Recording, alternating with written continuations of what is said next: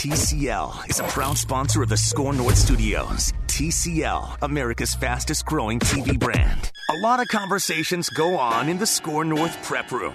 You get to hear them with a cast of characters and your host, Danny Cunningham. It's Cluster Fun. Morning, happy Tuesday. It's Cluster Fun. That's Judd Zolgad. I'm Danny Cunningham, and Judd, the Wolves got back on the winning track last night with a nice come-from-behind win in the fourth quarter against the Utah Jazz on the road. And it's funny because I saw, it must have been in the third quarter, Cat was trying to do too much, and I saw this barrage of tweets. That was in the fourth quarter. He got a little out of control. But then the funniest thing was the turnaround tweets, and I mean minutes after that, were, oh my gosh, Cat's unbelievable. So, well, he attempted 15 threes last night, which he kind of needed to do, whether they were falling or not, because Utah has Rudy Gobert, who's probably the best interior defender in the NBA, and they needed Karl's outside shot to be the reason that he wasn't necessarily living by the rim and obstructing everyone's shots at the rim. So that's what they needed him to do. He connected on 7 of his 15. He scored 9 points in the last 9 minutes. The Wolves were down 86-80 at one point and ended up winning 112-102. So they closed out the game on a 32-12 run, or a 32-16 run, excuse me. But it was really impressive. And also first home loss for the Jazz, correct? Yes, that is a Jazz team that beat Milwaukee on the road. Or Milwaukee in Utah, the Clippers in Utah. I believe they beat the Suns in Utah. They've done a really good job of protecting home court. And everyone talks about how difficult it is to play in Denver because of the elevation. Well, Utah is not much different. Sure. Utah is not a mile up there, but it's the second highest elevation in the NBA. It's a tough place to play as well. That's a nice win. And you know what? This is probably going to be the story of the 2019-20 Wolves, right?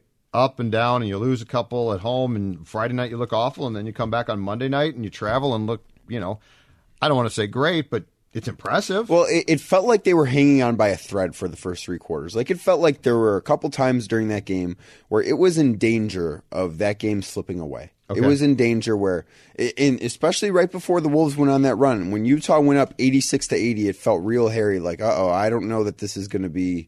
This could be where this one gets out of control. Sure. And then Keita Bates-Diop gets an and one on the other end of the floor, and they go on a run to take the lead, and it's just guys that you didn't necessarily expect to step up, because Keelan Martin had 14 points last night. He was a plus 21 off the bench, and that's a guy that had never hit a three-pointer in his career in the NBA, and he had only taken 11, but he was 0 of 11 so far. He hit 2 out of 3 threes last night and was a huge reason the Wolves won. And the other thing I think is really impressive, Karl missed a pair of games. They went 1-1. Jeff Teague missed 4 games. They went 2-2. Andrews missed 3 games now. They've gone 1-2. They've been able to obviously not thrive and succeed with guys missing, right? But they've been able to stay afloat, and that's impressive. Andrew probably back next game? I would guess. Because he was sick last night, right? Yes, I would assume he's back on Wednesday. That's against Utah Target Center, Utah's right? at Target Center, yes, which is something I really don't like. Why? Why play a team back-to-back games? I just don't understand that. Hey, talk to your schedule makers, man. Yeah. Mine make no sense. Hockey and baseball, I can't explain it, so I'm not about to delve into what the NBA schedule geniuses do.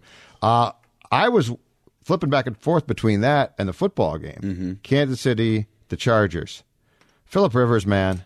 You just...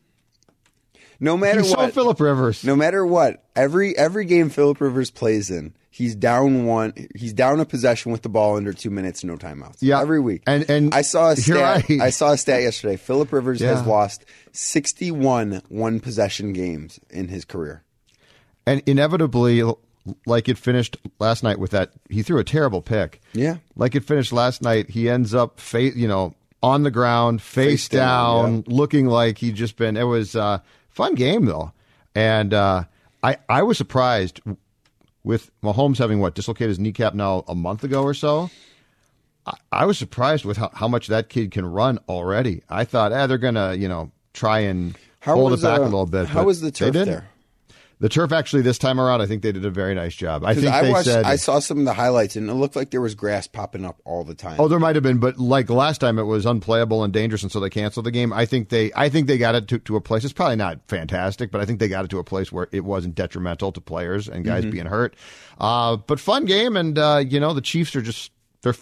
I don't know what the Chiefs are going to do ultimately, but they're fun to watch. Sure. And darn it, that's all I want. In football right now, I just want fun to watch. That was fun to watch. You know what? Second half of the Vikings game, fun to watch. It was, yeah. Just entertain me. There's so many games played that are just bad. I love your thinking. Just entertain me. Just entertain me. No, I'm serious because I'm past the point of expecting in football great play. Like you do get some great players but I'm past the point of like this is going to be a really sound, well played game.